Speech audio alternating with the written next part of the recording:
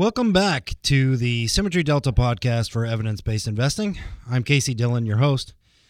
This is a continuing part of a conversation with Tom Romano, Director of Sales Operations at Symmetry, and architect of many of the strategic planning value-add services that have been rolled out over the years at Symmetry on mapping your company's competitive advantage and developing a targeted business strategy.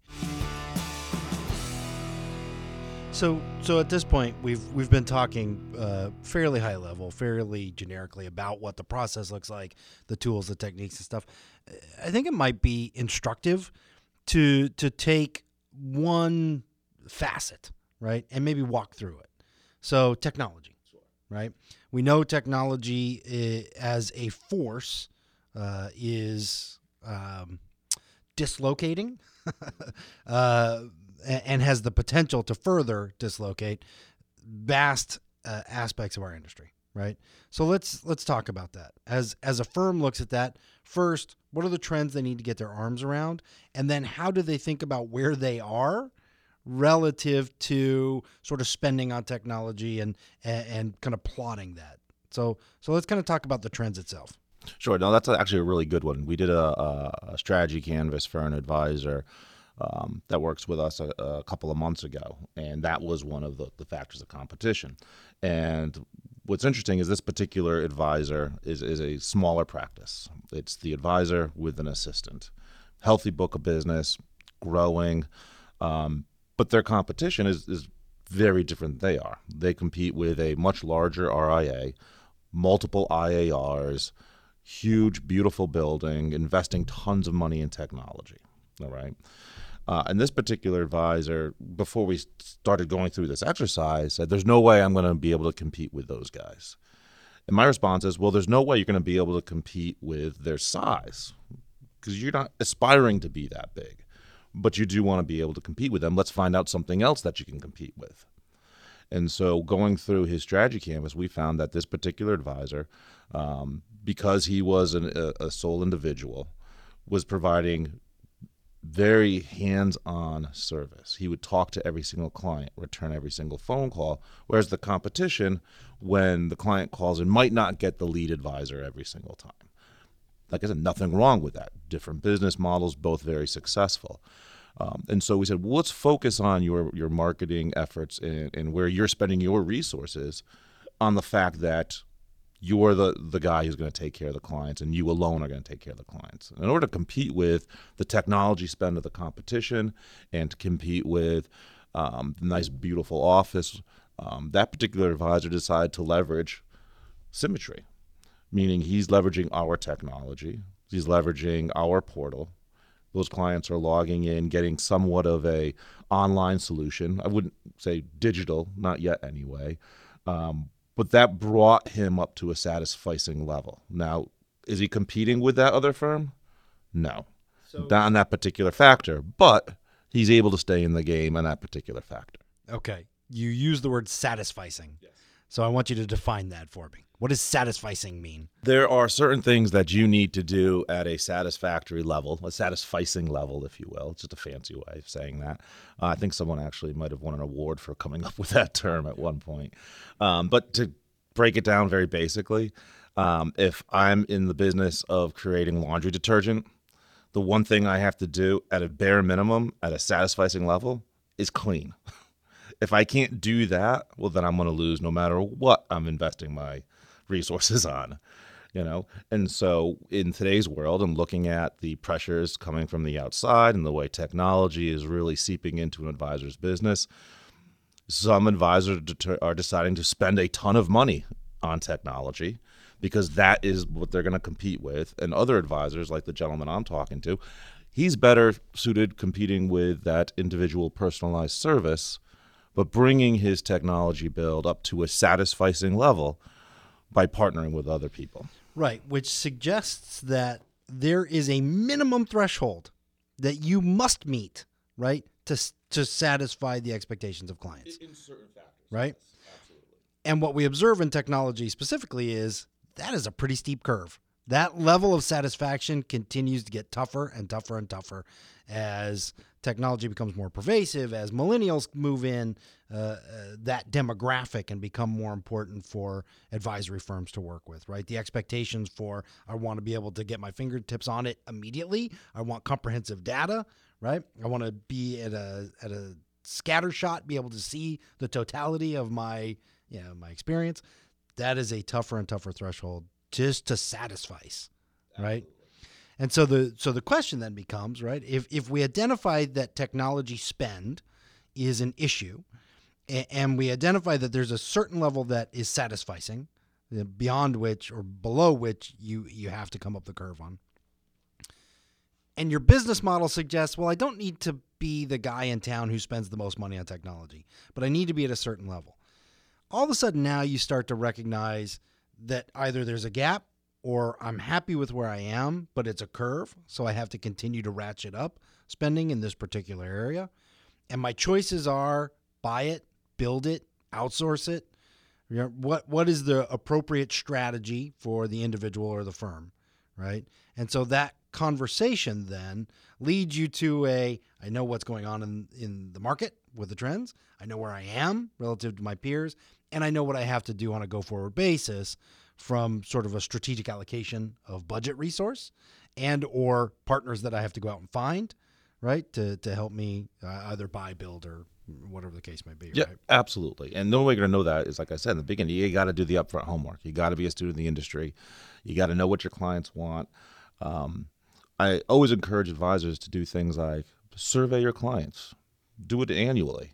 They'll tell you what you need to be doing, and it goes a long way. There's something to be said about getting your consumers, your customers to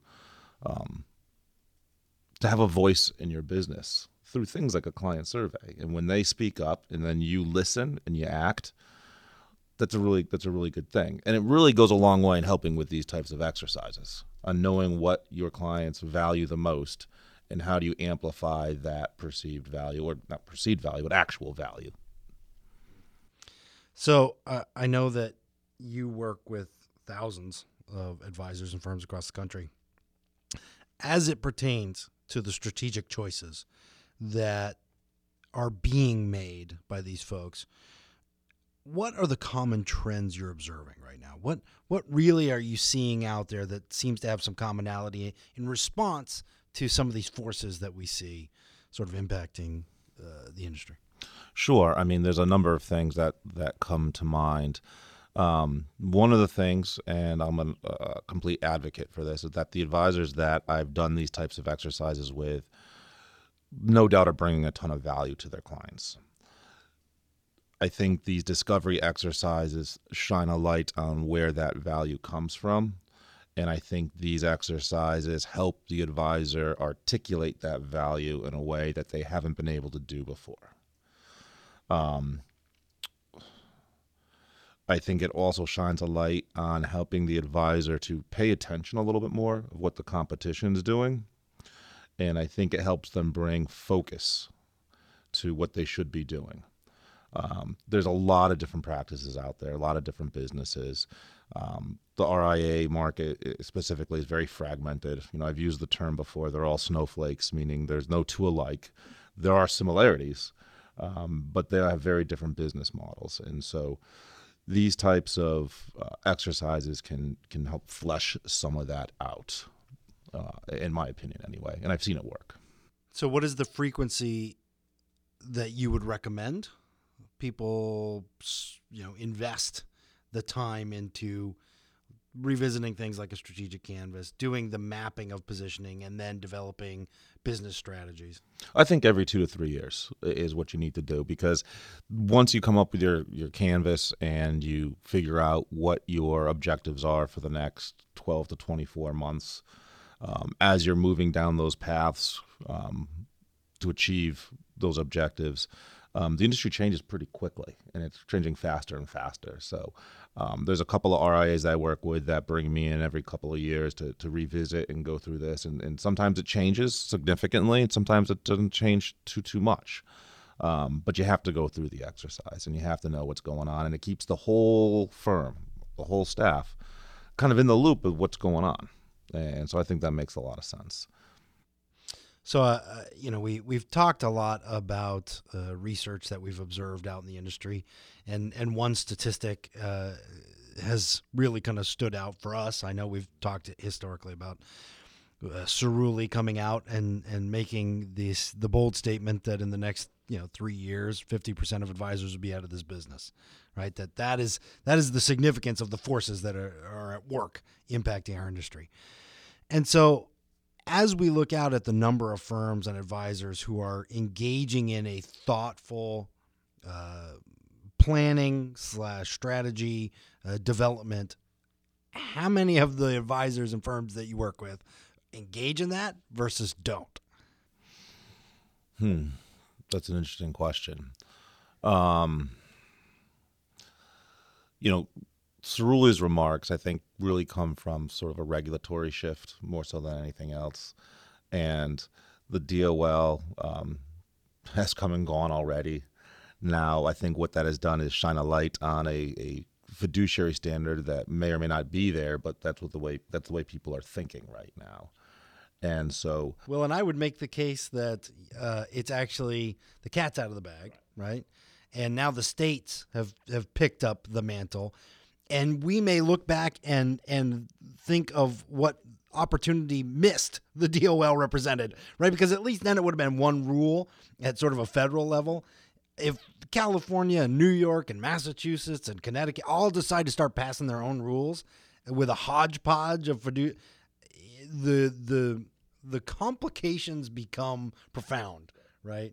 And so, I mean, I would say, yeah, the DOL may be dead, but boy, the fiduciary rule is not going away anytime soon. Right, exactly. And, the broker-dealers that we partner with are doing a great job in getting their advisors to think more of an advice model versus a product model, fees versus commissions.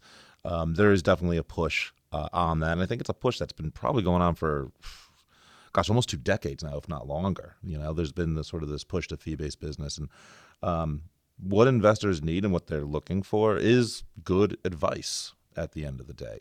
Sure, there's products to kind of fulfill that advice, but being compensated on advice and making that change is very important. And there's a lot of advisors that call us up even today, call us and say, hey, I need help transitioning my business from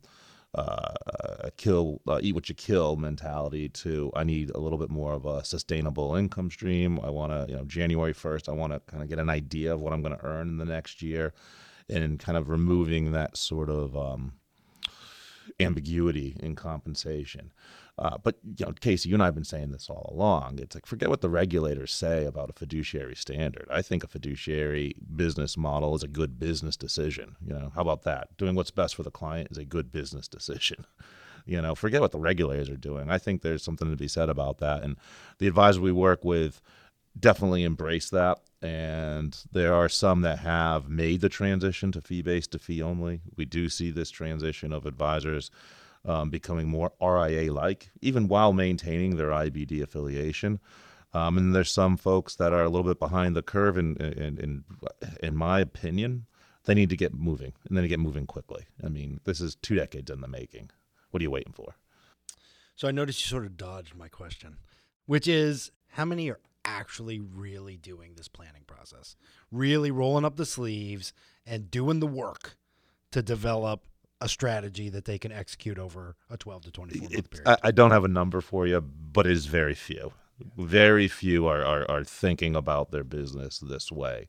It's a very profitable business to be an advisor and give advice. And a lot of times those profits can mask inefficiencies, if you will.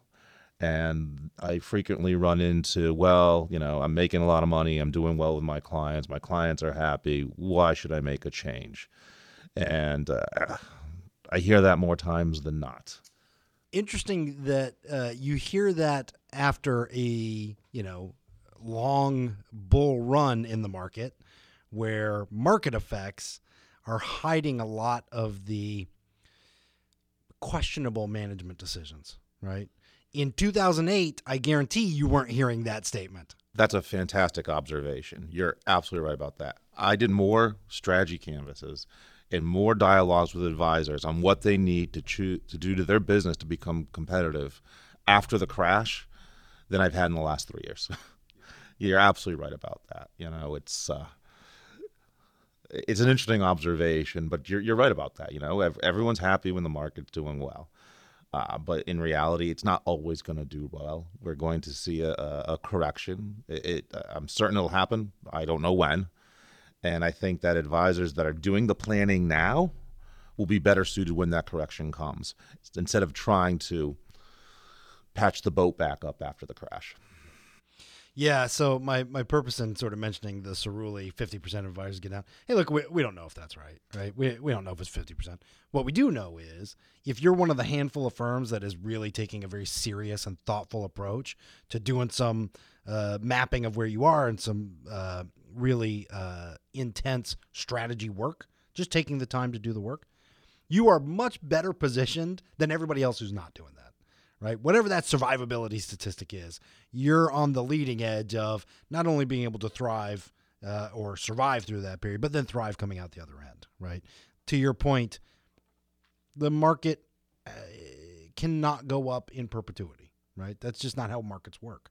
And so is your business well positioned to sustain a down market against increased technology spend, increased regulatory spend, increased competition on margin compression, right? All of these things still going on, and now you're making less money, right? Because the market's down. Now, how is the health of your business? And if you haven't had the serious conversation around that, we would encourage you to think about and do that. Yeah, it's like I said, if the world's moving faster outside than it is inside, and in this industry, that tends to happen a lot. The market's pretty fickle. You got to be prepared. And the interesting thing about it too, Casey, and I've said this to a lot of advisors, is that a lot of advisors experience a lot of growth after a downturn because money's in motion. And if you do, if you're not positioned to capitalize on that, then you're going to miss out. With something as threatening as a market downturn, a lot of that can turn into opportunity.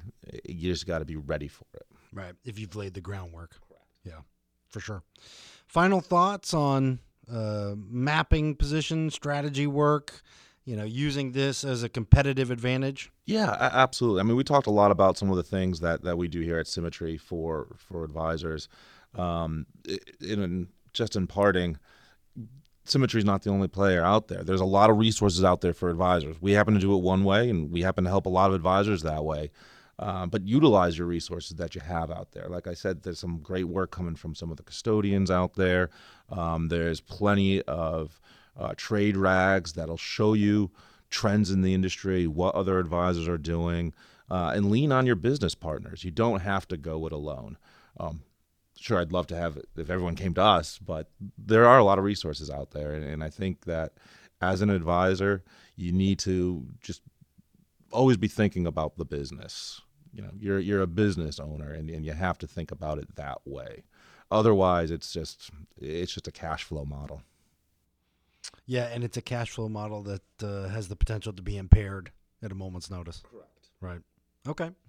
Tom, thank you so much for taking time to be with us today. As always, appreciate your insights. And thank you for joining us. Hopefully you heard something here today that you find useful, or at least put you on a path to engaging in a thoughtful and serious process on mapping your competitive position, developing a strategic game plan. If you need any help with that, we stand ready to assist in that process for you and leverage the expertise of individuals like Tom who have done this for years for many successful firms. So thank you again, and we look forward to partnering with you in the future. Thank you very much for listening to the Symmetry Delta podcast for evidence-based investing. Visit us at www.symmetrypartners.com. You can also find us on YouTube, Facebook, Twitter, or LinkedIn under Symmetry Partners, LLC. If you have any questions or would like more information, give us a call at 800-786-3309. Symmetry Partners, LLC is an investment advisor firm registered with the Securities and Exchange Commission. The firm only transacts business in states where it is properly registered or excluded or exempted from registration requirements. No one should assume that future performance of any specific investment strategy, product, or non-investment related content made reference to directly or indirectly in this material will be profitable. As with any investment strategy, there is the possibility of profitability as well as loss.